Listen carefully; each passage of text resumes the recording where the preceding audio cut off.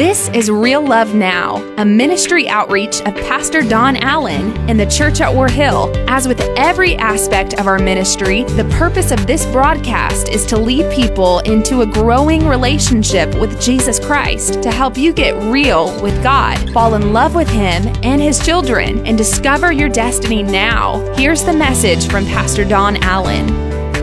Father, thank you for this day and thank you for your presence. I thank you, Lord, that you are here and you are among us, that your glory will shine upon us, and your word will be illuminated in our lives so that we will learn what it is you brought us here to learn today. Thank you for what you've done, what you're going to do. In Jesus' name, amen and amen. So why do we say that word amen? Well, that's a series that we have come into. Why are we talking about a series by the title, Amen? It's because we say things in church that we don't even understand. What does that word mean? I mean, it kind of creeps out into our everyday world, but what does it really mean? How does it come into the context of why we say it all the time in church? And so we're addressing the things that we say in church that we need to understand what they mean. Amen, for example, means so be it, or let it become a reality in my life. So when someone says something powerful that you want to become a reality in your life, what should you say? Amen. That's what we say. Amen. So that it might become a reality in my life. Also, we pray a prayer. I have not too long ago, we were sitting down for dinner, and I looked at my grandson and I said, "All right, buddy, let's pray." And this is the prayer of a 18, 19-month-old at that time. This is it. Are you ready? Amen. I was like, works for me. Let's go. Come on. Well, the reality is he had heard that word, and the thing is, some of us have heard words, but we don't understand what it really means.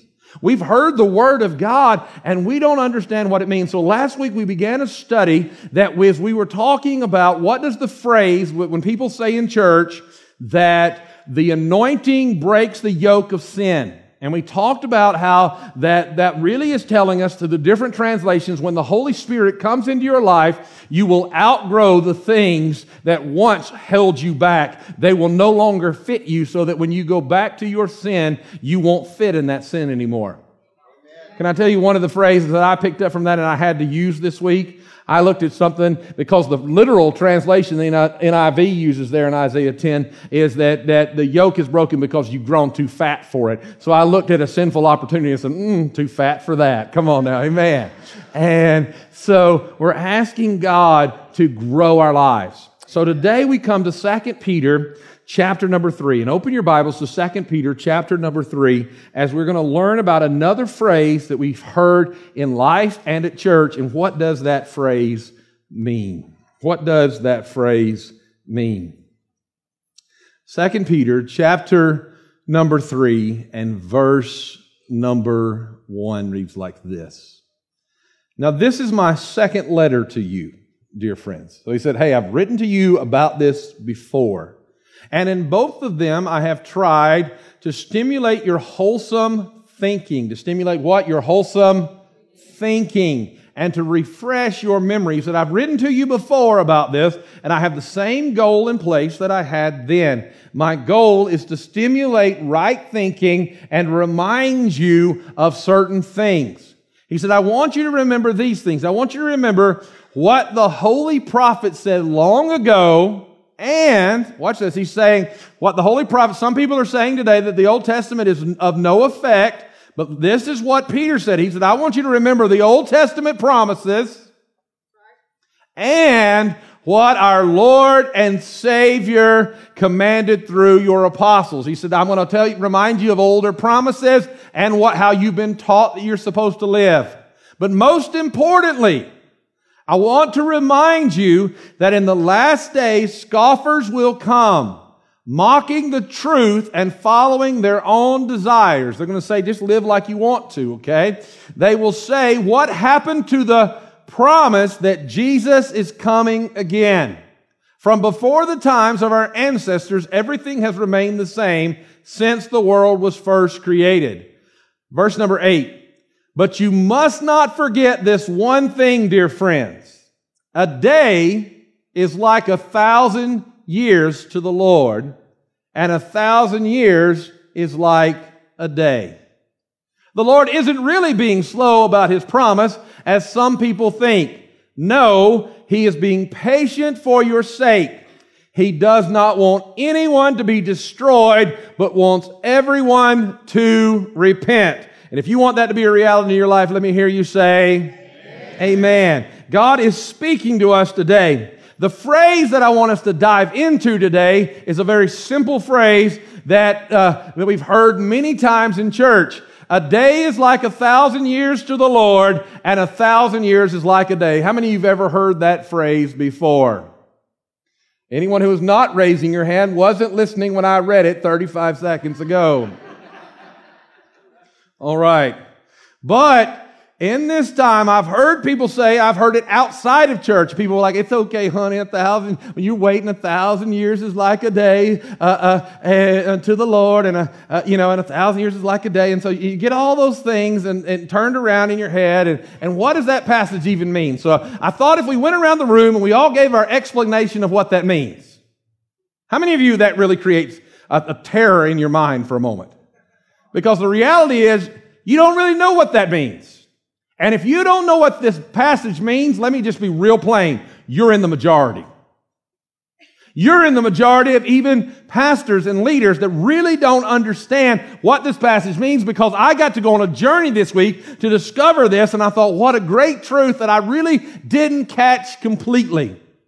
You see, what we're going to learn here about this phrase, we have to put in context. Why was it said when it was said? Why did Peter say, now remember, this a day is like 1,000 years to the Lord, and 1,000 years is like a day. Why did he make this statement?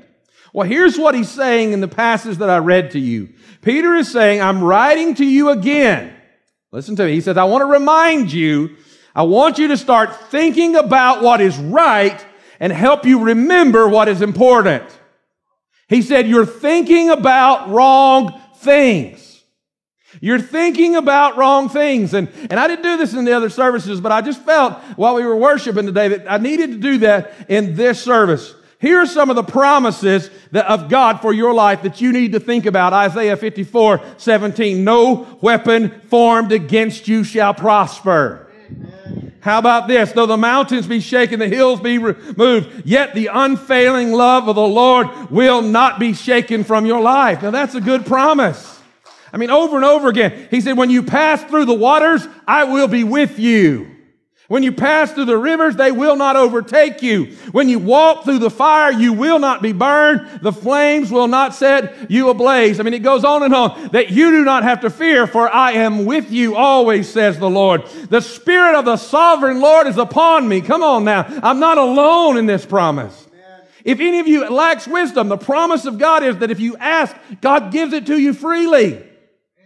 If the devil's on your back, submit to God. Resist the devil and he will flee. There's some promises. I'm giving you promises right now. These weren't, like I said, this is not in my notes, but here's another promise. If I confess my sins, he is faithful and just to forgive me of those sins. So that means I don't have to keep going back over and over again, because God hears me when I pray. Can we give God a praise for that promise this morning?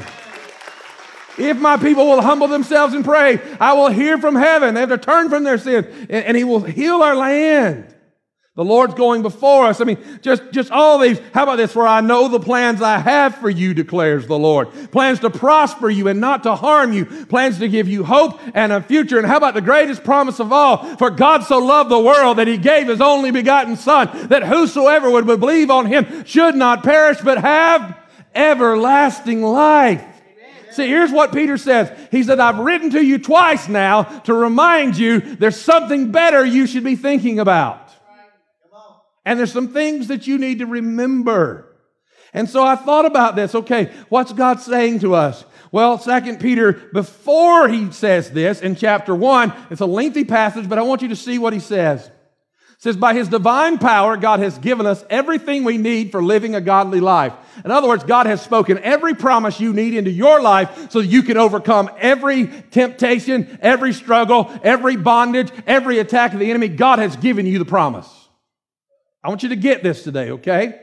He said, we have received all of this by coming to know Him. When you came to know Jesus, this became a reality in your life. The one who has called us to Himself by means of His marvelous glory and excellence. Verse number 4, and because of His glory and excellence, He has given us great and precious what?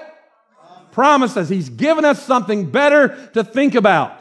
And these are the promises that enable you to share His divine nature and escape the world's corruption caused by human desires. Let me just stop there for a moment and say this. What Peter is saying is you're thinking about the wrong thing because you're thinking about your sin and you're thinking about your problems and you're thinking about your pain. He said, but instead of thinking about your problems and your pain, you ought to start thinking about God's promises because that is the power of God to unleash the incorruptible nature of God inside of you to change who you are.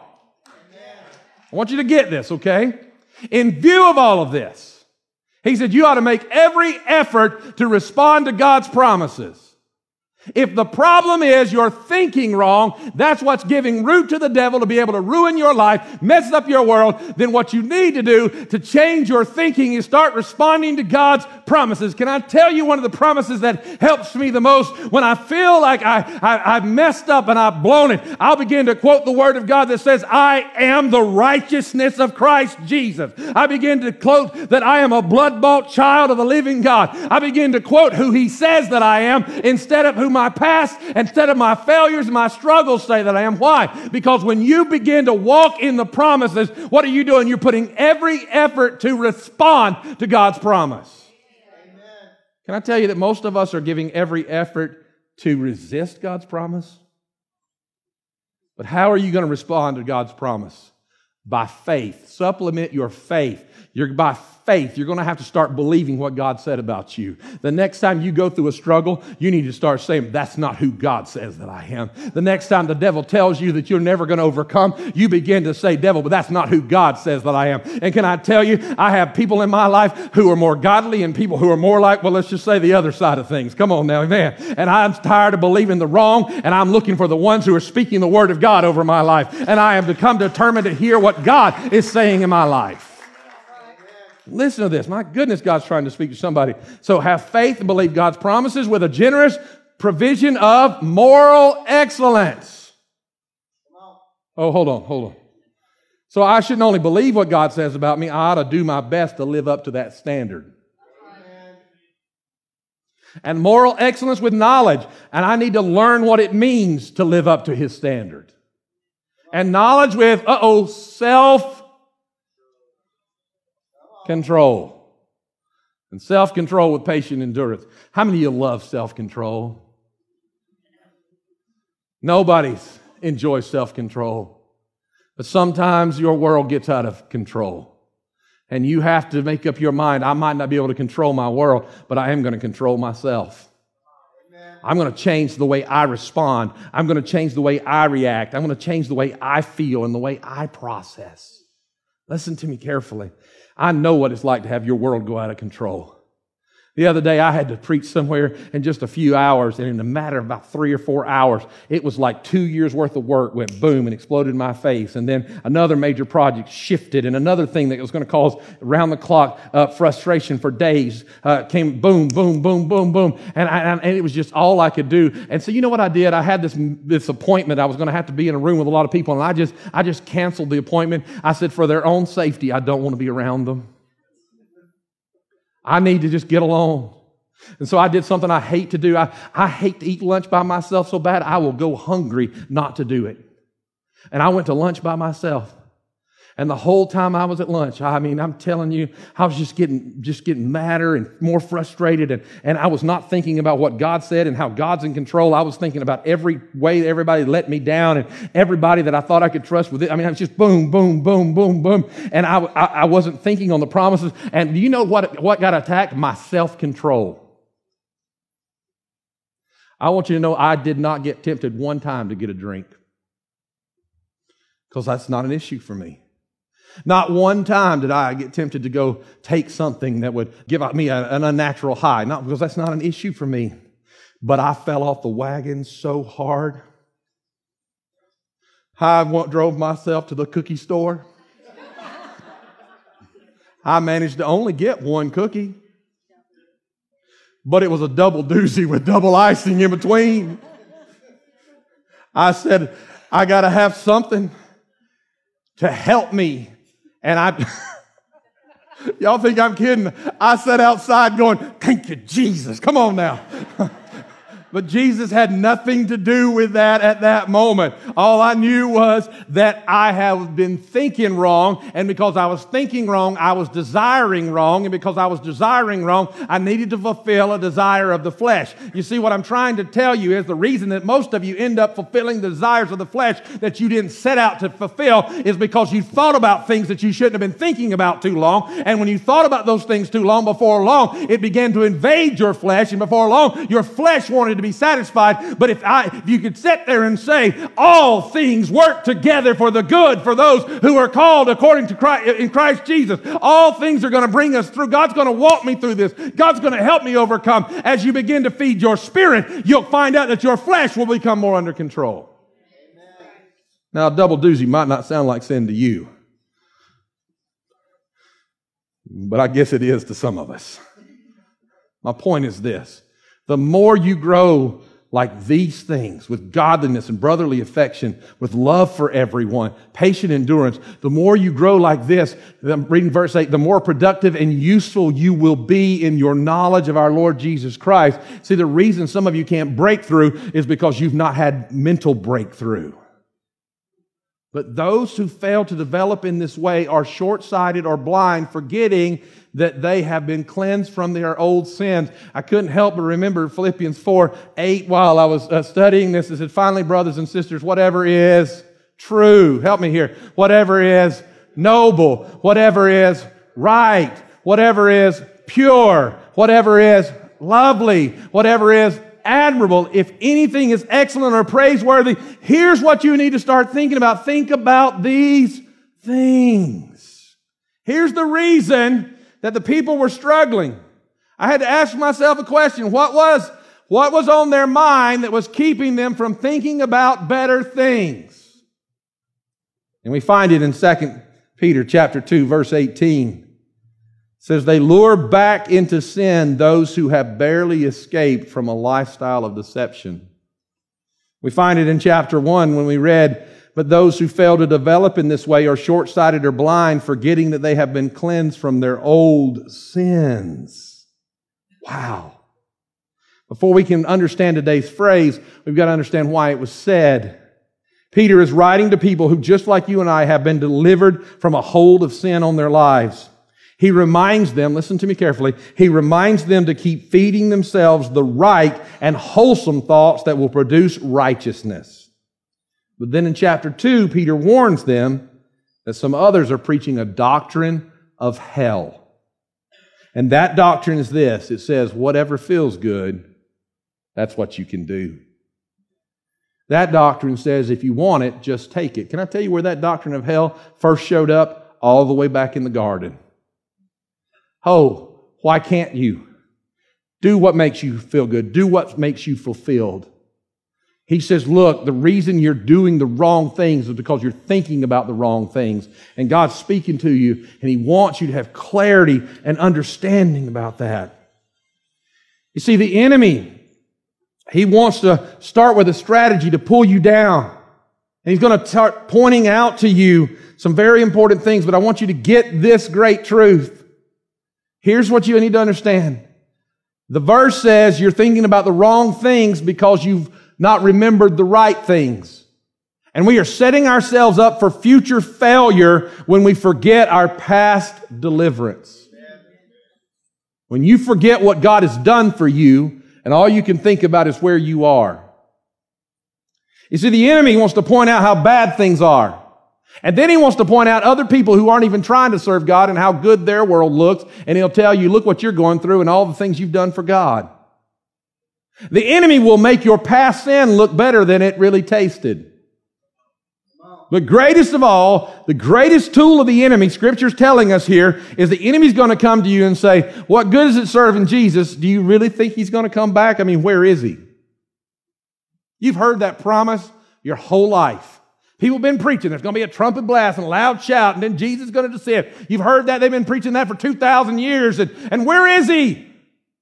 I mean, where is He in your life? You don't understand. Where is He? Why are you trying? Why do you keep moving forward? And listen to me carefully. To that question, where is Jesus? That's where this phrase that we're looking at today comes from. A day is like 1,000 years to the Lord, and 1,000 years is like a day. I mean, what kind of answer is that? He said, when the enemy shows up and tells you that God's not for you and that Jesus is not coming back after you, he said, remember, a day is like 1,000 years to the Lord, and 1,000 years is like a day. What does that even mean? Well, to put it simple, and bring that phrase to where we are, it simply means this: it's not been as long as you think. It's not been as long as you think. Let me explain that to you. Truth isn't relative. Truth is truth, whether it's my truth or your truth. Truth is truth. The only difference is your opinion and my opinion. But time is relative.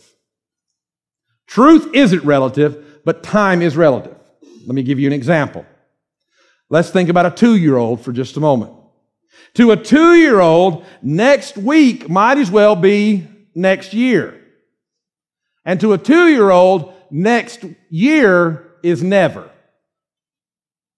Why? Because, listen to me, because for a 2-year-old, 1 year represents 50% of their life. 50% of their lives. That's half their life. When you say, just hold on a few more days to them. I mean, it's sort of like, how many remember when you started school? Remember when we used to start after Labor Day? And even after Labor Day, it seemed like forever until Christmas break. Now our kids start school and we're like, oh my gosh, that's gone. Now I need to find something to do with them for the summer. Why? Because our time has not sped up. It is simply relative. Because if you're 50 years old and you're talking about next year, you're only talking about 2%. A year is only 2% of your life. So to a child, a day actually seems 25 times longer than it does to the parent. When you say to your child, just wait. None of you have ever said anything like that. When your child says, are we there yet? If you start getting with me, I'll finish the sermon. I said, are we there? Yes. Oh, y'all are ready. Are you there? Are we there yet? Your child is dealing on a different time frame, and you're thinking you just asked me that 45 minutes ago, but they're dealing on a different time frame. And so what we have to realize that truth isn't relative, but time is. So with God, 1,000 years are like a day, and with us, a day can feel like 1,000 years. You see, we judge everything in our lives by the speed of light. We want it now. We want it to happen, boom. We judge things by the time of the speed of light. But the kingdom of God does not operate on the speed of light. The kingdom of God operates on the speed of a seed. I want you to get that. The speed of a seed. Because God speaks a promise into your life, and it has to plant. And after it plants, it has to take root and germinate. And after it takes root and germinates, watch this now, it grows. And after it grows to maturity, then it produces fruit. And God's not looking for you to get your problem fixed. God's looking to grow you beyond your problem and to grow you past that so that the fruit of righteousness might be produced in you through that. And we're wanting God to fix it now. And God, I've been at this so long, and God's going, you don't even know what long is. I sat down with a dear brother today, and I said something about somebody being 49 years old. And he said, I remember those days. And I was thinking, I don't know those days yet. Come on now, amen. And as I'm thinking about that, he was telling me of his age, and I was thinking about the relativity of this sermon in the time in that moment. What may seem like long for one is not as long. What may seem long for you, God's just getting started good. What he wants you to do is stop thinking about all the problems and start thinking about all the promises. And when you start thinking about all the promises, God starts growing something inside of you that when it comes out of you, it will produce fruit, and it will change not only your life, but the life of people around you. I guess the point of this is stop giving up too soon. Because you've been like, well, God, I'm going to give you 6 more months. Don't do that. God, I've given you my life. I'm never turning back. Amen. I'm going to see if this doesn't fix God. I want to try something. No. You're trying to manipulate God.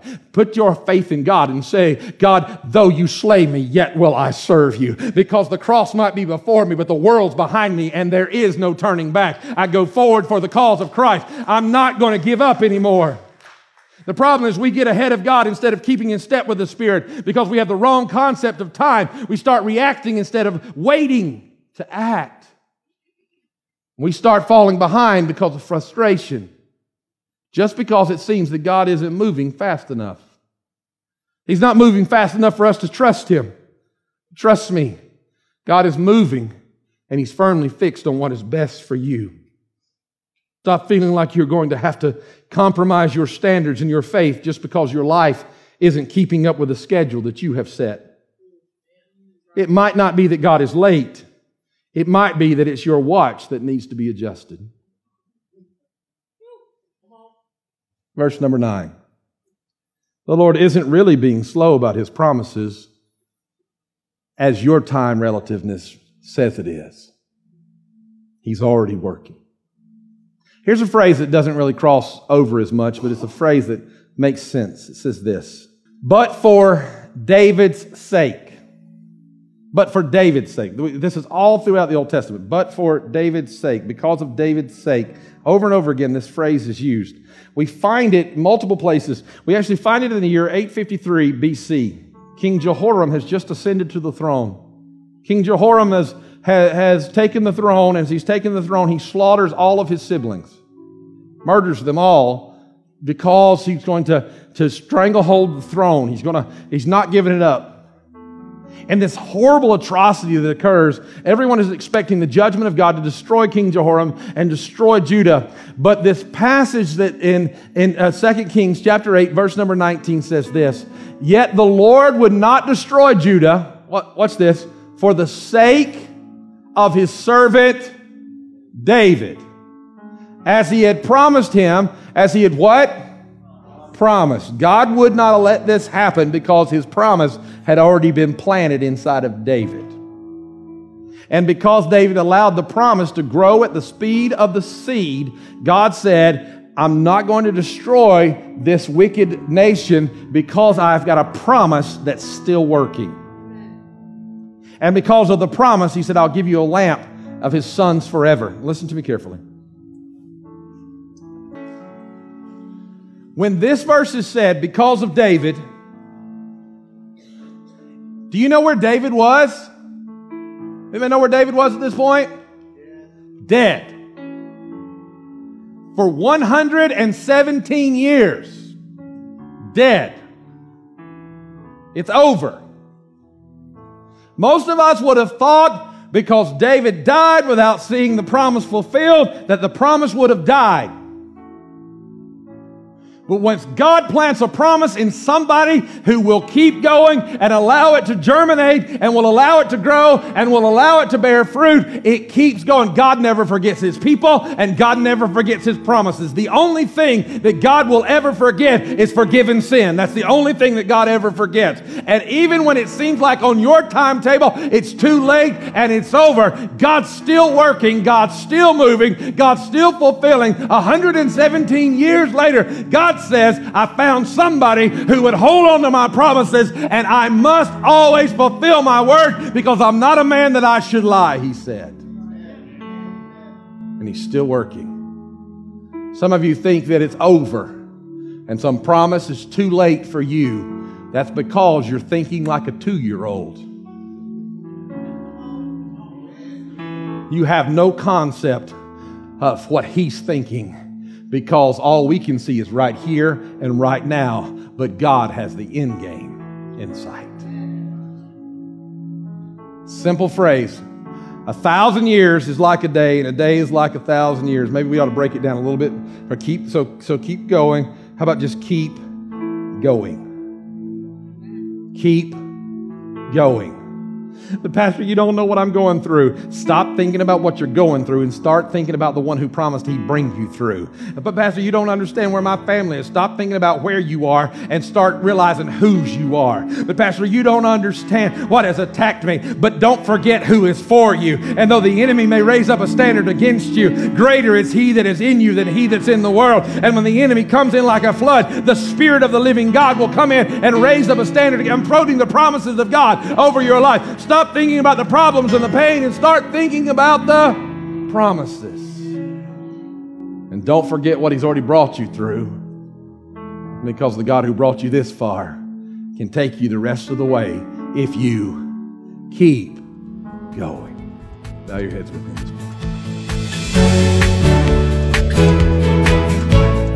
That's today's word from Pastor Don Allen to help you get real with God, fall in love with Him all over again, and live out your destiny now. To learn more about our pastor and the ministry of the church at War Hill, join us online at warhill.com. Then join us in worship at one of our North Georgia locations. Service times are Sundays at 8:15, 9:30, and 11 a.m., where you will find real love now.